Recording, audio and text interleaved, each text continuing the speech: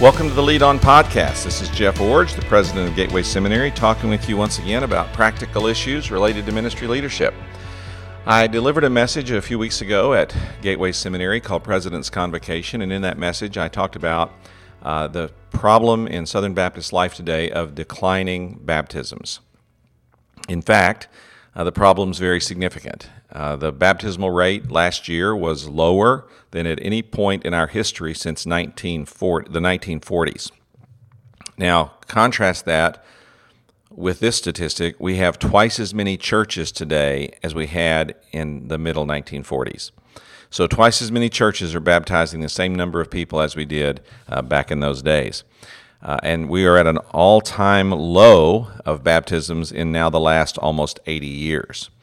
And so we have a very serious problem in our denomination with our diminishing ability to communicate the gospel and lead people to publicly profess faith in Christ through baptism. It's a pervasive problem. In 2017, 30% of Southern Baptist churches did not baptize anyone, and about 50% of the churches baptized 2 people or less. Well, in my presentation, I talked about 10 factors which are undermining our efforts in personal evangelism. And as I said before, there could be 12, 15, 20. I don't know how many factors there are, but I picked out 10 that I've personally either experienced or that I observe in the churches or that I deal with on a regular basis in talking with people about what it means to be more focused on personal evangelism. So I've been using these podcasts over the last few weeks to expand on, and I guess also expound on, these factors that I identified. And today I want to talk about this factor, aversion to persuasion on religious issues. Here's what I said in the original message. Considering these 2 theological positions, these are the 2 that I referenced last week in the podcast, leads us to another factor undermining gospel sharing, an aversion to persuasion as part of personal evangelism. Paul wrote these phrases describing his evangelistic efforts. Since we know the fear of the Lord, we try to persuade people. The love of Christ compels us. We plead on Christ's behalf, be reconciled to God. And these are phrases from 2 Corinthians 5, 11, 14, and 20. God's love compels us to plead persuasively with unbelievers to receive the gospel. An aversion to persuasion is rooted in both cultural proclivities and legitimate concerns. Our culture values tolerance, now defined as validating all opinions and behaviors equally. Not doing this leads to being labeled intolerant, one of the worst shaming words in our current vocabulary. Our culture also values individualism, now defined as laissez-faire acceptance of whoever a person claims to be or however they choose to define themselves. Both of these cultural values mitigate against persuasion. An aversion to persuasion also emerges from a legitimate concern. A few Christian leaders are charlatans, more concerned about padding statistics and amassing wealth than genuine spiritual commitments. They use manipulation and emotionalism to get results. While these are occasional problems, they are not common among Southern Baptists. Yet, the abuses of a few, salaciously reported, have cowed the rest of us into avoiding persuasion lest we be lumped in with these hucksters. Personal evangelism cannot be abandoned because of cultural pressures about tolerance and individualism. Likewise, we cannot allow deceptive practices by some Christians to dampen our enthusiasm or lessen our passion. We are compelled by love to plead with unbelievers about their salvation. With right motives and appropriate means, we can share the gospel in persuasive ways without compromising its legitimacy.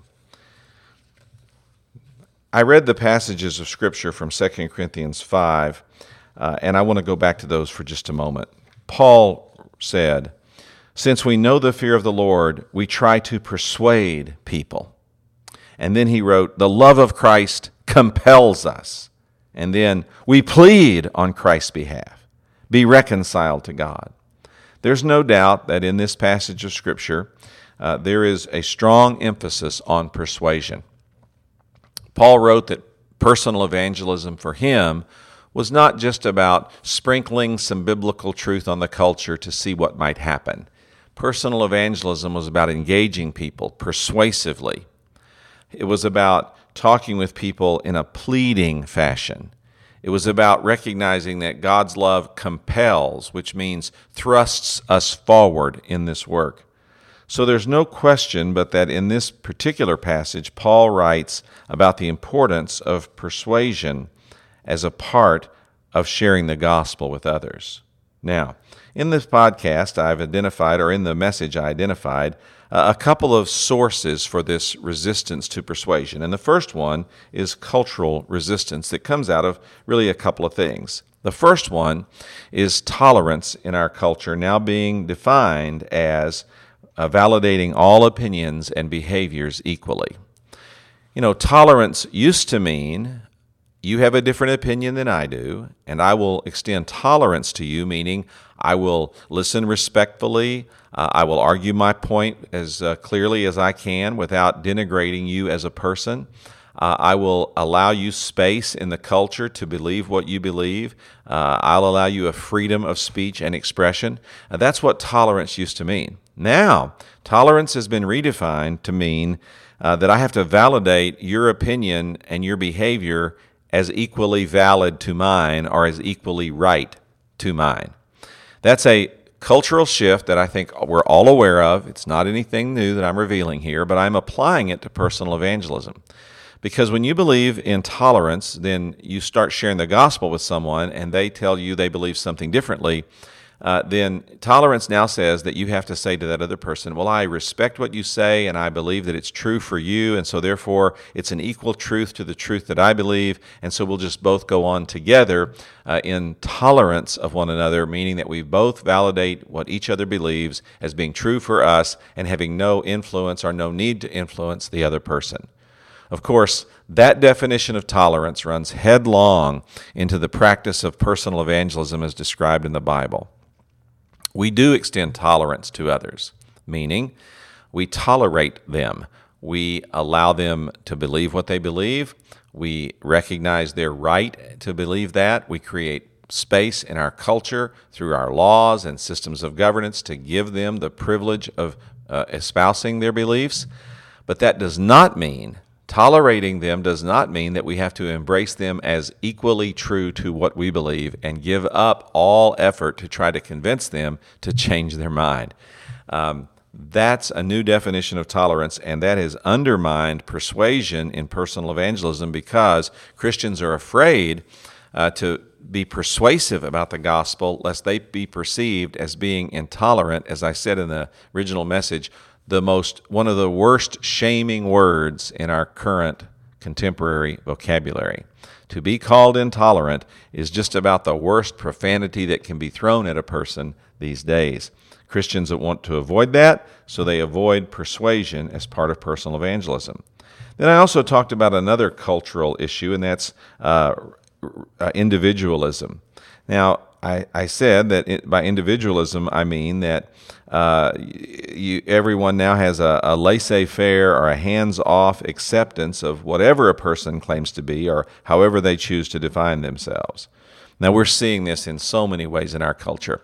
There's always been a rugged individualism about Americans, which means that we pull ourselves up by our own bootstraps, which means we take responsibility for our own futures, which means we have a destiny that we're trying to fulfill and we're trying to live that out on our own. That's all been a healthy part of developing a sense of destiny or purpose or responsibility in our culture. But now, by individualism, we mean something different. Just as we've redefined tolerance, we've now redefined individualism to mean that every person has the right to believe what they believe and live how they choose to live, and that we have to affirm that as being equally valid to the way that the rest of the culture or the rest of the persons in the culture are living. This is why we're seeing people make new decisions about marriage, new decisions about gender, new decisions about sexuality, and claim that they have an equal standing and a valid position of truth, if you will, from which they're able to operate. Individualism now means that we take our hands off and say, hey, however you want to live is right. You just do you. And that kind of mentality causes us to be a reluctant to be persuasive about evangelism, because in personal evangelism, you have to say there's something wrong with the way you're living. It's called sin.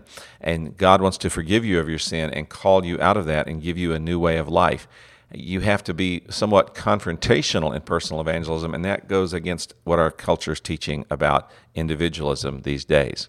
So there's at least two cultural forces that are undermining persuasion as a part of personal evangelism. The first is the redefinition of tolerance, and the second is the redefinition of individualism. And we're going to have to move against both of these cultural pressures if we're going to return to a good, balanced place of good, effective personal evangelism. Then I also talked about this aversion emerging from some, legitimate concerns among Christians. One of these that I mentioned was, the abuse that's been made of this issue of persuasion. There's no doubt that some leaders have used manipulation and emotionalism to get results. They're more concerned about padding statistics and, quite frankly, padding their bank accounts than they are about legitimately advancing God's kingdom. No question about this, no argument for me, it's out there. But let's be real. It's a pretty small number of people who are doing this, and a pretty small number of Christian leaders who are doing this.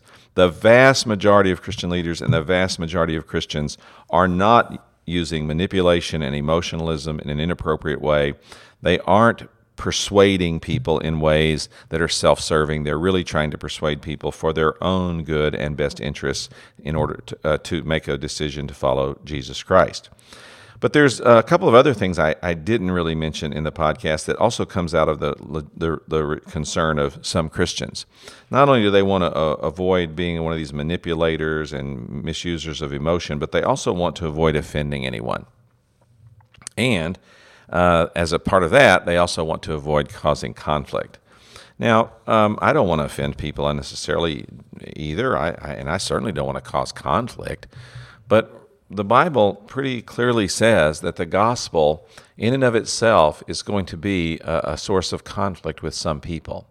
It doesn't matter how carefully you present it, how winsomely your personality, how much deference you show in the conversation. It really doesn't matter about all that, because ultimately the gospel, the cross itself, has an offense attached to it.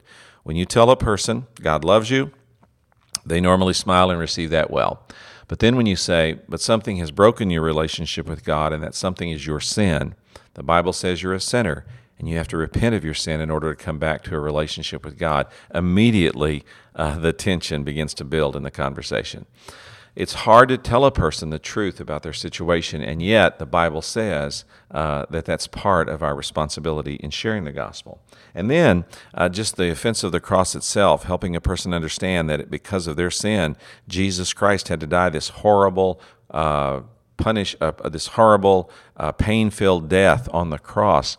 That also creates tension and conflict with people who want to escape that responsibility and deny it in some sense because it's just too painful to consider.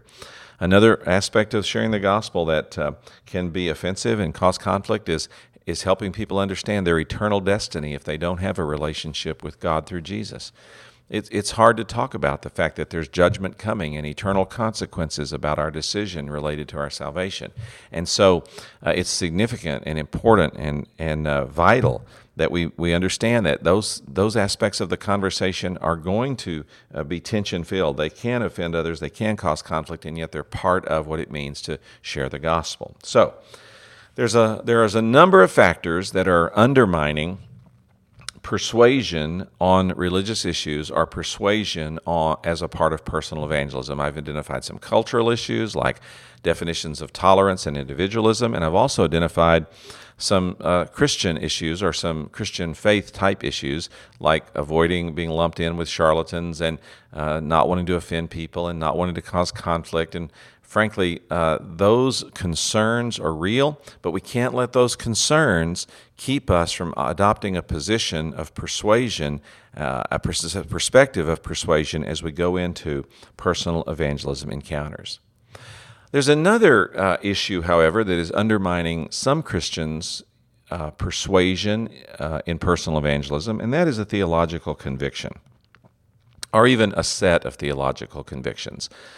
Now, I first came into this thought pattern a couple of years ago when I read a biography of a well-known pastor in the 20th century, D. Martin Lloyd-Jones. Dr. Lloyd-Jones was a pastor in London for decades. He was a tremendous Bible teacher and expository preacher. He was also a careful writer, and his commentaries are fantastic resources. I have them on my shelves. I've used them throughout my pastoral ministry. So I am not attacking him in any way. I'm just telling you what I learned from his biography and then the stream of that which I see and how it influences evangelism, and particularly personal evangelism today. Lloyd-Jones was very convictional about avoiding what he called means, M-E-A-N-S, avoiding what he called means in relationship to personal evangelism or even to corporate aspects of evangelism by the church. He believed that the church should gather, the gospel should be preached, and that God would draw people to himself by that preaching of the gospel and draw people to the preaching of the gospel that he wanted to be saved. And the church that Lloyd-Jones pastored had very simple, very direct services, not a lot of attachments, if you will, to them, or not a lot of things added to them besides congregational singing and the preaching of the Word of God. Now, I'm not criticizing this again by any way. I'm simply saying this is what he did. Now, this whole issue of means meant for him that he did not believe in advertising, he did not believe in campaigns, he did not believe in programs, he did not believe in training projects that put people into situations where they were going to be sharing the gospel. That was an aversion that he had because he believed that the use of means infringed theologically upon his understanding of how God brought people to faith or to salvation, and how this all depended on God and really God alone in the process. It came to a head when Billy Graham came to London. Now, this was when Billy Graham was rising dramatically in his influence internationally, and his crusades were attracting tens of thousands, if not hundreds of thousands of people. And so he went to London, and as Mr. Graham did in every context, he went into to communities, he met pastors, he built coalitions of support, and he tried to be a unifying force. And so he met with Lloyd-Jones, and their team talked about how their church could participate in the crusade. Now, the story is very well told in the biography, but it's not a story of deceit or deception or anything like that. It's a very open story where Lloyd-Jones told Mr. Graham this. He said, I appreciate you as a Christian brother, and I believe in the sincerity of your ministry, and I support what you're doing in the sense that I want the gospel preached just like you do.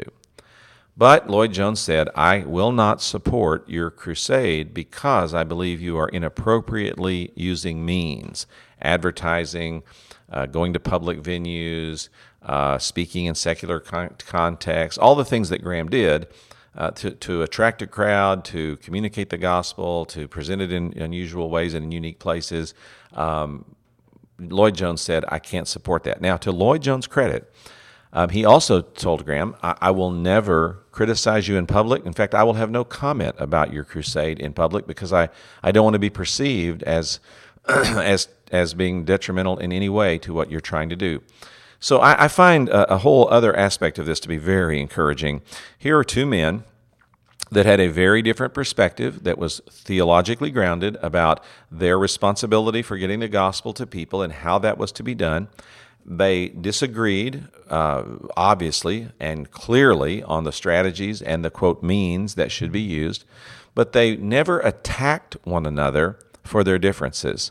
And I find that to be incredibly encouraging in our world today and really a good model. But back to my point. Lloyd-Jones is an example of a person who had a theological conviction against the use of means to advance the gospel, and he followed that throughout his entire ministry. That was very fruitful in many ways in London and resulted in tremendous contribution to the kingdom of God. So again, I have his books, I've used his materials, I value his ministry, but I think on this one thing he was wrong. I don't think Graham was inappropriate in using the means that he did to try to get the gospel to more and more people. But this illustration of these two men and how they worked through this dilemma illustrates that some Christians are reluctant to use means or to do too much persuasion or to go too aggressively in personal evangelism to people who've not yet heard the gospel because they don't want to appear to be tampering with or assuming on God's sovereign work of salvation. Now, this is the conclusion of some. And while I respect that conclusion, I disagree with it.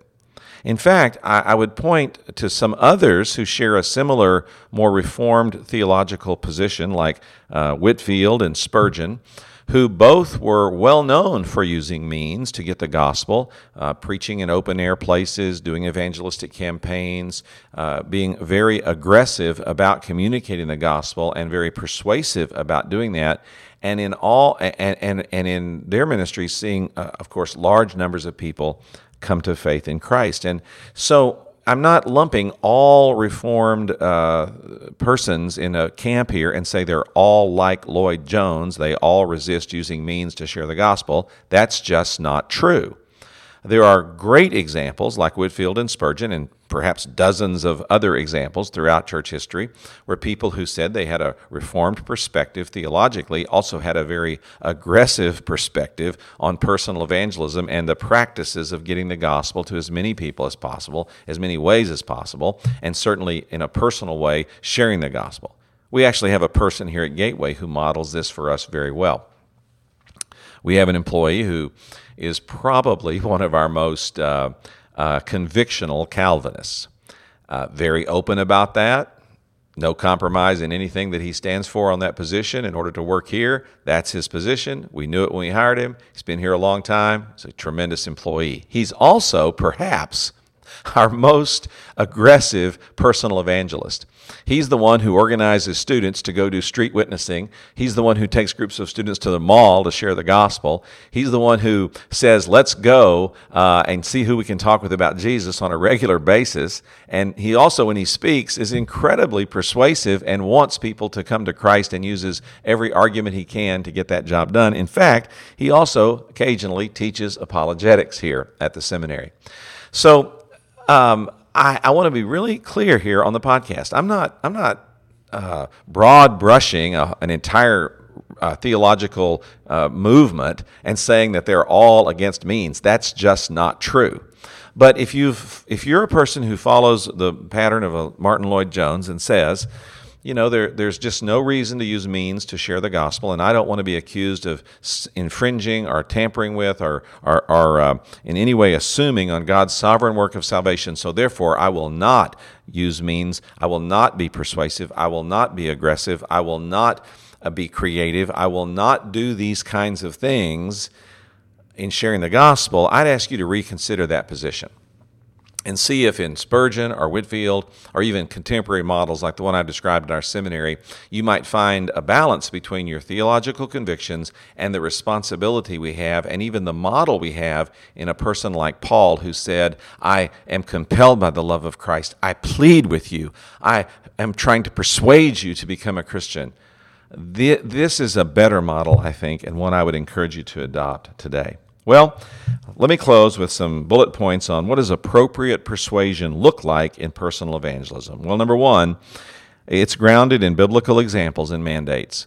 We are persuasive in sharing the gospel, not because we want to be argumentative or because we think we have all the answers or because we in some ways want to browbeat people into belief. No, we are persuasive in personal evangelism because we see the biblical mandate to do so and we see biblical examples, Peter, Paul, Jesus, and others, and the incredible way that they moved purposefully into community, shared the gospel persuasively, and tried to call people to follow Jesus. Second, appropriate persuasion respects the beliefs and choices of others. Appropriate persuasion does not cross a line into being combative, bombastic, and certainly in no way demeaning to another person and what they believe. Sarcasm has no place in personal evangelism. So being persuasive means we respect the beliefs and choices of others. We do everything legitimately possible to present a perspective that will cause them to change their mind, but we do not demean them. We are not bombastic in our approach. We do not belittle anyone or use sarcasm to put other people down for what they believe. That's not part of being persuasive. 3, appropriate persuasion avoids manipulation and coercion. Appropriate persuasion doesn't prolong public invitations to the point that they become tedious. It doesn't try to get people to make a decision because, we're having baptism this Sunday and you wouldn't want to miss that. No, it avoids all kinds of manipulation and coercion. And frankly, this does still happen. I had an occasion recently where a pastor came to me and said that in their local Baptist association's children's and youth camps, they had a preacher that had been recommended to them. They brought him in, and after the first session, the pastors had to sit down with him and say, you can't give an invitation like that here. That was manipulative. It was coercive. It was inappropriate for this age of child to have that kind of a response called for, and we won't tolerate it. So either adjust your strategy or we're going to have to change the preacher. And quite frankly, I'm proud of these guys because he did not adjust, and they did change the preacher. You cannot use manipulation and coercion. And when you're speaking to children or to teenagers, you have to be particularly careful about this. Be persuasive, yes. Manipulative and coercive, no. Number 4, appropriate persuasion includes genuine emotional appeals. Now, I'm acquainted with a person that almost every time he speaks, he cries. And quite honestly, it gets a little old. I don't mean to sound overly judgmental, but it just does. Now, occasionally when I speak, I'm moved emotionally, and I don't hide that. And I want people to know that what I'm talking about really matters and really matters to me, and I want it to really matter to them. And so there's a place for emotional appeals. There's a place to say to a person while you're sitting down with them over coffee, I want you to commit your life to Jesus because I know how much he can make a difference in your life and how much he's made a difference in mine. And to give an emotional appeal, to tug at the heartstrings is not inappropriate. But if you're using emotion to manipulate others or to be coercive or to somehow draw attention to yourself in a weird kind of cathartic way, stop it. Just stop. Emotional appeals are appropriate when they're genuine, when they're heartfelt, when they're spontaneous, if you will, and come out of the genuine concern you have for the person or the group that you're talking with. All right, number 5, appropriate persuasion involves being winsome. There's not anything wrong with putting your best foot forward in every relationship and trying your best to be a winsome gospel witness. Being winsome doesn't mean that you're trying to be manipulative or coercive or fake in some way. It doesn't mean that you don't act like who you are. It means that you put your best self forward, and in that moment you're trying to be the best you can be in presenting the gospel and presenting the Christian faith in the most winsome way possible. That you actually, by your demeanor and by your words and by your conduct, show the person the genuine love and respect that you have for them in the conversation. And then finally, appropriate persuasion can include apologetics. It sometimes does mean that you have to defend your faith and be a bit argumentative and help people to see that what they're believing is just plain wrong. And you can do that by showing them Scripture and helping them understand theological concepts and bringing them to a reality of what the Christian faith and Christian life really are all about. So apologetics has its place. Apologetics is not so much being argumentative, however, as it is learning to present an apology for, present the truth about, present, if you will, the case for Christianity. Well, persuasion is a part of evangelism, and it's definitely a part of personal evangelism. We see it in the biblical mandates and examples. We have some concerns that in our culture and even within our movement that cause us to be reluctant to be more persuasive in the context of evangelism. But yet the Bible mandates it, illustrates it, and calls us to that kind of personal evangelism. I've given you some pointers here at the end, some checkpoints, if you will, of what makes for appropriate persuasion in evangelism.